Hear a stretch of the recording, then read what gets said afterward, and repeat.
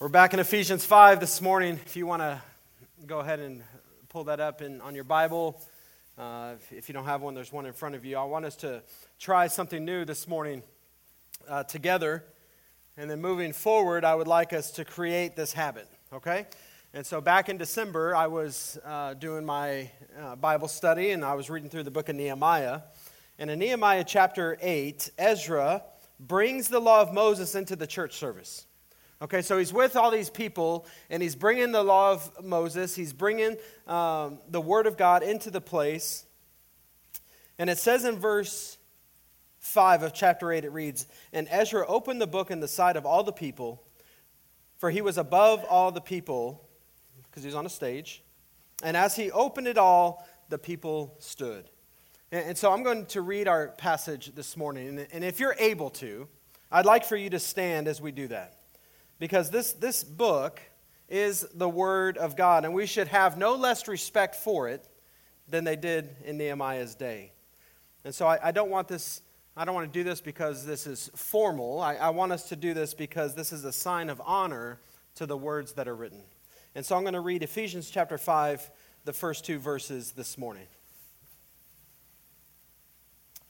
Paul writes, "Therefore, be imitators of God as beloved children, and walk in love as Christ loved us and gave himself up for us, a fragrant offering and sacrifice to God." Let's pray. Father God, we are so grateful for your word that is life. And Father, as we read it and as we try to understand it, I pray, God, that you will be in our midst this morning. I pray that your Spirit will fill us. I pray that your voice will be heard louder than mine. And so, God, as we study your word this morning, I pray that it will be a fragrant offering to you. It's your name we pray. Amen. Amen. Thank you all. Now, no one has ever asked me for fashion advice, ever. I don't know what colors are in right now. I don't know what style of jeans are the best option. I just wear what is comfortable for me, and I just go with it, to the detriment of my wife. That wasn't always the case, though. Now, anyone that knows me knows that I am not a bandwagon guy. If everyone else is doing something, I'm going to be stubborn, and I'm not going to do it. For instance, I've never seen any of the Star Wars movies. It's not because I'm against the movies. It's because there was an expectation on me that you should watch Star Wars. The same is true for Lord of the Rings. Calm down. The same is true for Harry Potter and any of that. I think that's one of the main reasons why I'm not a Dallas Cowboys fan. I have nothing against them. It's just that when you grow up in Texas, there's this expectation that you root for the Cowboys. I'm looking forward to rooting for them today. Too soon? Too soon? However, when I was in middle school, I jumped on a bandwagon. And it is one of my greatest regrets to this day. I don't know if the trend made it up here to Iowa, but when I was growing up in El Paso, for about a year, the popular jeans that everybody was wearing to school were called Jinko. Think bell bottoms, but so much worse. They covered my shoes. They dragged on the ground. They had these massive pockets on it where the bottom of the pocket would be at like my calf. When you get time later, look those things up. I thought I was cool, right? I didn't want to feel left out. Everybody else was wearing it. Saying that, after you look up those jeans, please, please, please don't think any less of me. We like to imitate those around us, don't we? When I was growing up, the popular thing was Nalgene bottles, right? And you would have a carabiner hook and you would attach it to your backpack. Now it's what? Stanley cups. Those fads, those are fads that just come and go as the seasons change. When I pick up my kids from school, every teenage boy looks the same. Same hairstyle, Same clothes, same look of boredom on their face. They all look the same. They're imitating one another. And I'm not saying that's always a bad thing either. We just read Paul encouraging us to be imitators, but not with things that are going to change, but to be imitators of God. Now, that's a pretty tall order when you think about it. Paul says that as dearly loved children of God, we are to imitate our Heavenly Father. Now, the word imitate is the word from which we get our English word mimic, okay, or mime. So the picture that Paul gives us here is that we are to mimic or to imitate God in the same way that a child mimics their father. Now, all of us who are parents can relate to that idea. We have watched, often in horror, as our children mimic us, don't we? Now, it's a tall order. God is holy, right? We are not, and we prove that daily. Because He is God and we are not, there is a lot about God that we could never come close to imitating. His omniscience, His omnipotence, His omnipresence, right? They're just the beginning of that list. But in this passage, Paul challenges us to imitate just one characteristic of God. Just one, how He loves us. We are to live a life of love. And that love is to be based on God's demonstration of His love for us in His Son, Jesus. We are to love others in the same way that Jesus loves us and gave Himself up for us. Now, we obviously won't be able to cover everything about God's love this morning, but I want to give us a few points to consider. The first being, if you truly want to be an imitator of God, love is going to cost you something. Now, we know that God's love costs something. Jesus died on the cross. But have you ever considered what else it cost Him? Philippians 2 says that our attitude should be the same as Christ Jesus. He emptied Himself of His glory and took on the nature of a servant. Now, I want you to imagine for a second the best vacation that you've ever been on. Maybe it was sitting on a beach. Maybe it was going for a hike in the mountains. The place doesn't necessarily matter, but I want you to think about your mindset when you're on vacation. No pressure, no stress. You aren't thinking about work. You're just on vacation and you're enjoying life. Budgets don't matter. Kids are taken care of. You're just enjoying life. But think about that Sunday before you go back to work. Or think about that Monday when you walk into the office. It's a different feeling, isn't it? Wouldn't you much rather be on a vacation instead of dealing with the stress of making money or dealing with coworkers you don't like? Now, I'm not comparing vacation to heaven. That's not what I'm saying. But it cost Jesus something to come down to this earth to serve us, knowing the whole time what the end was going to be, knowing the whole time that He was going to die a horrific death. Do you think He was sweating drops of blood as He sits on His throne next to His Father? Do you think the angels that surrounded Him and were constantly giving Him praise ever wanted to kill Him? He gave that up for us. It cost Jesus physical pain. Isaiah says that He was pierced for our transgressions. But think of more than that. We're not just talking about dying on the cross. The guy was a carpenter. I would love to know what came out of Jesus' mouth when He hit His thumb with a hammer. Probably not the same words that come out of my mouth when that happens. He walked everywhere. Have you ever tried to walk a couple miles with blisters on your feet? These are things that He gave up to serve us. True love has to cost something. Is your love for others costing you something? Far more times than I'd like to admit, I've failed to love others because I was unwilling to give up some of my time.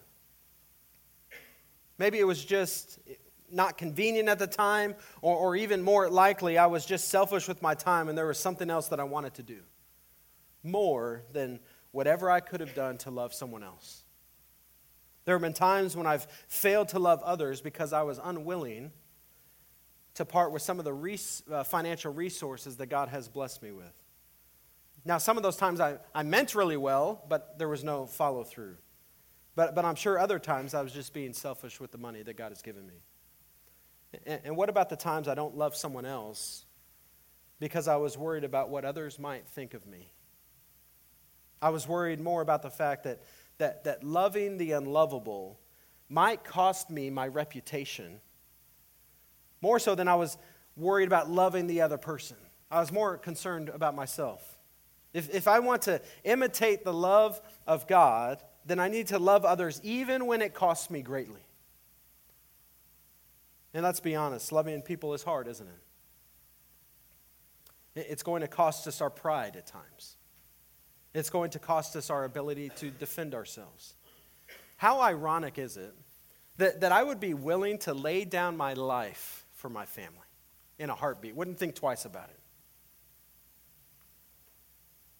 But I'm unwilling at times to let them have the last word. You can have my life on one hand, right? If there's any sort of danger, you can have my life. But on the other hand, you're not winning this argument. Right? Isn't that ironic? Loving people is going to cost you something. We also learn from Jesus that we are able to love others even when they don't deserve it. The best verse, in my opinion, to illustrate this point is Romans 5:8. But God shows his love for us, and while we were still sinners, Christ died for us. We very clearly see that Jesus did not love us because we were deserving of his love. There was nothing in our lives worth dying for, but Jesus did it anyway because he loves us. Not only that, but as we observe the life of Jesus while he was here on this earth, we find that Jesus always loved those who others considered unlovable. The poor, the distressed, the diseased, the tax collectors, the social outcasts. It's pretty easy to love those who love us and treat us well. But the real test of our love is how we treat those who mistreat us or those who are different from us. But if we're going to imitate the love of God, then we have to learn to love those who are hard to love and those who don't deserve our love. As Jesus made it quite clear, anyone can love those that love us in Matthew 5. Anyone can love those that love us.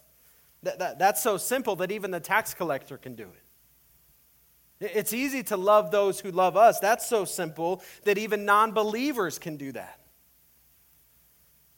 In some respects, I struggle with this principle more when dealing with people in the church rather than people outside the body. When I think about loving people outside the body, it's easy to justify in my mind, well, they just don't know better. They're not followers of Jesus yet. Of course they're going to act that way. I can love them. That makes sense to me. But I guess within the church, I have this expectation that people should know better. So it's really pretty easy for me to love the people in the body who are always encouraging me and others who are always willing to pitch in and do whatever it takes to help out. It's easy to love those who are faithful to minister here week after week. In other words, it's easy to love those that live up to my expectations of how a believer should act. But it's harder to love those who are always criticizing, right? It's harder to love those who are always complaining without ever offering to be a part of the solution. It's really difficult to love those who work behind the scenes to undermine our church leadership. It's far easier to think that those who don't measure up to my expectations of how they ought to act within the body of Christ are really worthy of my love. But the fact of the matter is, no matter how much I'd like to think differently, I'm a pretty hard person to love too. But God loves me anyway. Even though I don't deserve it. So if I want to imitate his love, then I must love everyone, especially those who don't deserve it. Now, I believe we know this. Intellectually, we know this, that we are supposed to love those who don't deserve it, but do we practice it? One of the hardest things for me to do is to pray for someone who has wronged me. Jesus tells us to love our enemies, to pray for those who persecute you. I don't think that means that everyone who is your enemy is going to persecute you. In my experience in the church, a lot of times those that persecute you are fellow believers. At our last church in Lamesa, there were all these rumors about me and about our church. We were a cult. We didn't preach the Bible. My favorite one, still to this day, is that we did a naked streaking through this park once a year. I love that one. I tried to get people on board with that, didn't work out. I heard from fellow pastors that they couldn't believe that I allowed such and such to attend our church. Most of those rumors came from other churches. Why, I don't know. But in James chapter 4, he writes, "Do not speak evil against one another, brothers. The one who speaks against a brother or judges his brother speaks evil against the law and judges the law. But if you judge the law, you are not a doer of the law, but a judge. There is only one lawgiver and judge, he who is able to save and to destroy. But who are you to judge your neighbor?" That gets me right there. How many times have I spoken ill of another believer? John tells us that no one has ever seen God, but if we love one another, God lives in us, and his love is made complete in us. It is not a good testimony to non-believers when the church people can't get along, is it? We need to love even when others don't deserve it. The next way to imitate the love of Jesus is with action. God could have just told us how much he loves us, but throughout the scriptures, God has not only declared his love for us, he has demonstrated it through his actions. We see this all throughout the scripture. God rescued his people from slavery in Egypt. He provided for them in the wilderness, and in spite of their rebellion, brought them into the promised land.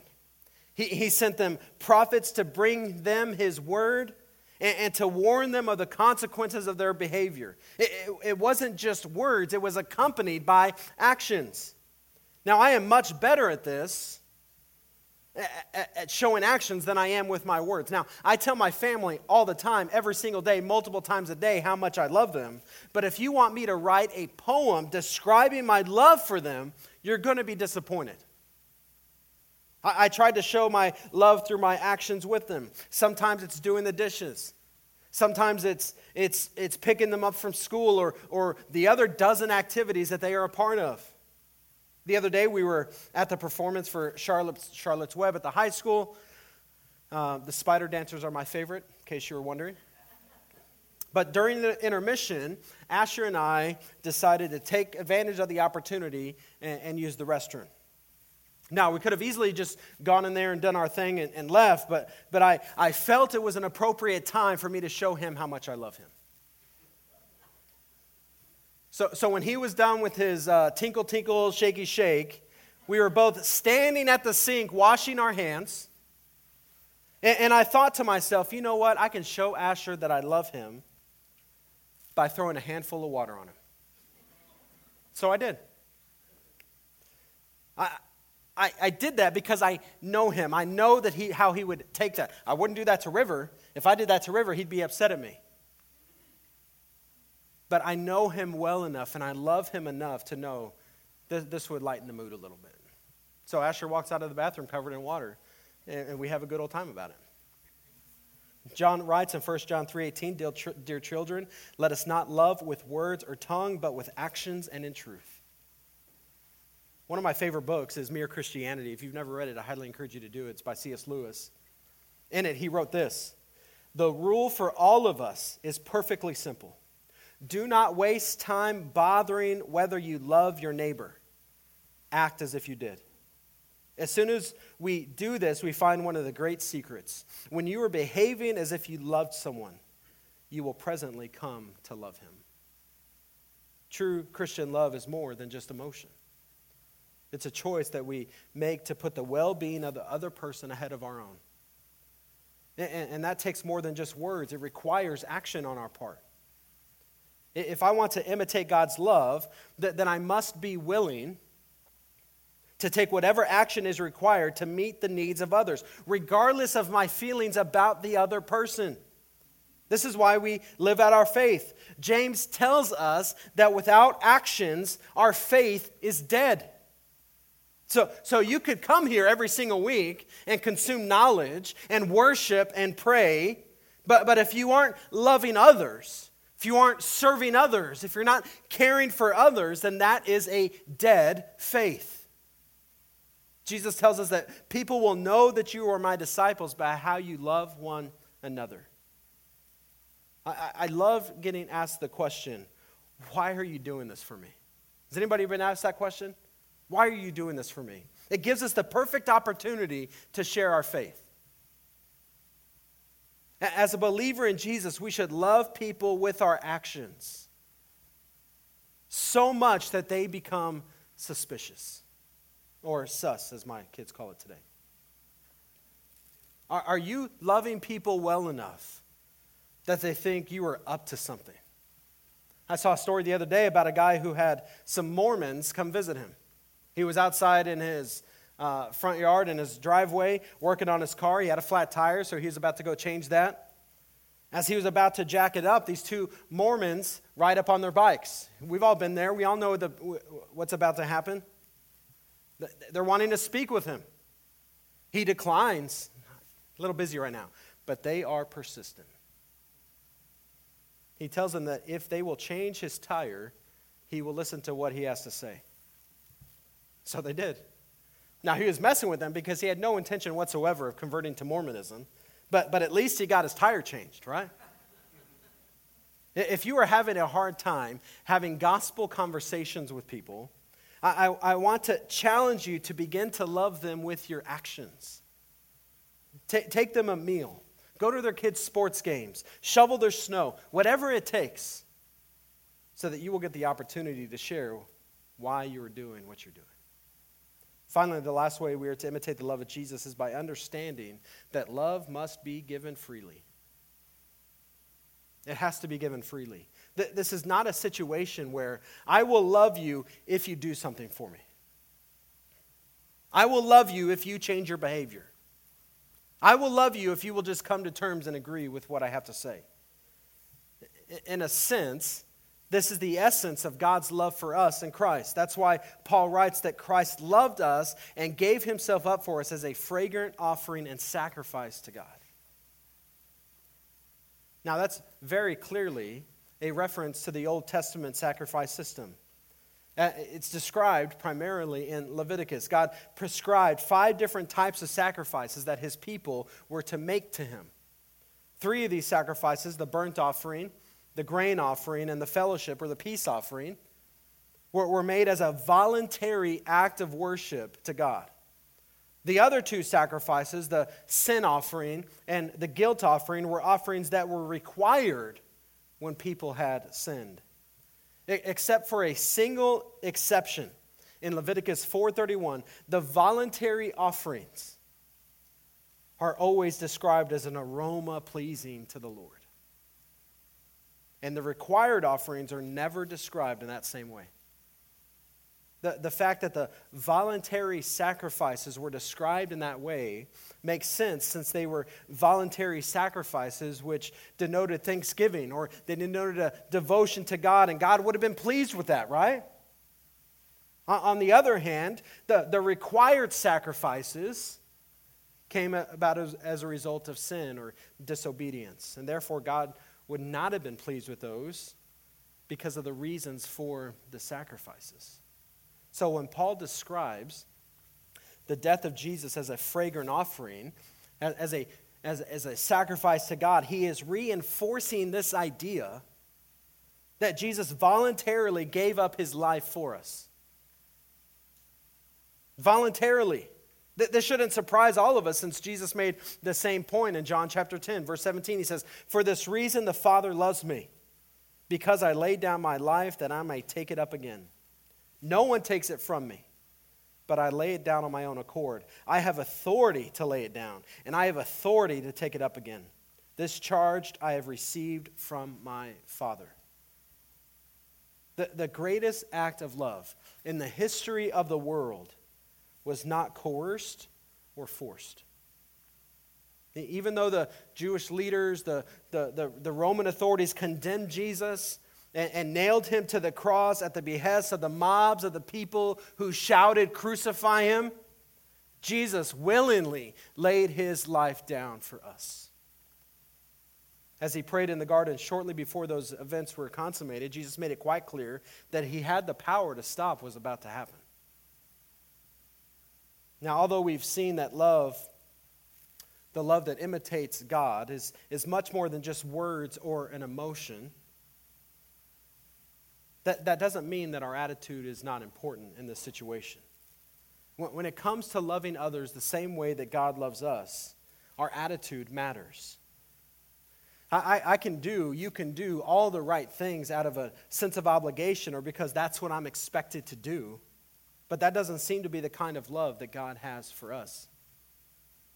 In spite of the tremendous cost he knew he would pay, Jesus freely gave his life for us. So if you are going to imitate the love of God, we need to love others in the same way. Because God is God, I'm certainly not capable of imitating who he is, but I can and I must imitate the way that he loves me in the way that I love others. The way you love others can change somebody's life. It can change somebody's day. It can change somebody's trajectory. We need to love people well. Love your enemies. Love the non-believer. Pray for those who persecute you. And we don't do it out of obligation. We do it as a voluntary sacrifice. Sometimes we have to swallow our pride. Sometimes we have to keep our mouth shut. And so however the Lord is speaking to you this morning, my prayer is that you will walk in obedience for that. That when people view Cornerstone, when people think about Cornerstone, they won't think of our building. They won't think of the activities that we do. They will think about how much they are loved. That's my challenge to you. Let's pray. Father God, I pray right now that as we think about the love that you have for us, I pray, Father, that you will overwhelm us with your goodness and grace. Help us remember, help us be aware of what it cost you to serve us, what it cost you to love us, what it cost you to lay down your life. And Father, I pray that you empower us through the power of your Holy Spirit to love others the same way. And so, Father, where we have failed in those ways, I pray that you will forgive us. Where we have not been imitators of your love, I pray, Father, that you will forgive us. And I pray, Father, that you give us opportunities today, this week, going forward, to show others how much they are loved by you. And I pray, Father, for kingdom impact. As we worship and as we offer this offering to you, as we worship freely in this place, I pray, God, that it will be a fragrant offering to you. I pray that nobody in this room will worship out of obligation, but will voluntarily give you praise because of how good you are. We ask all these things in your name. Amen.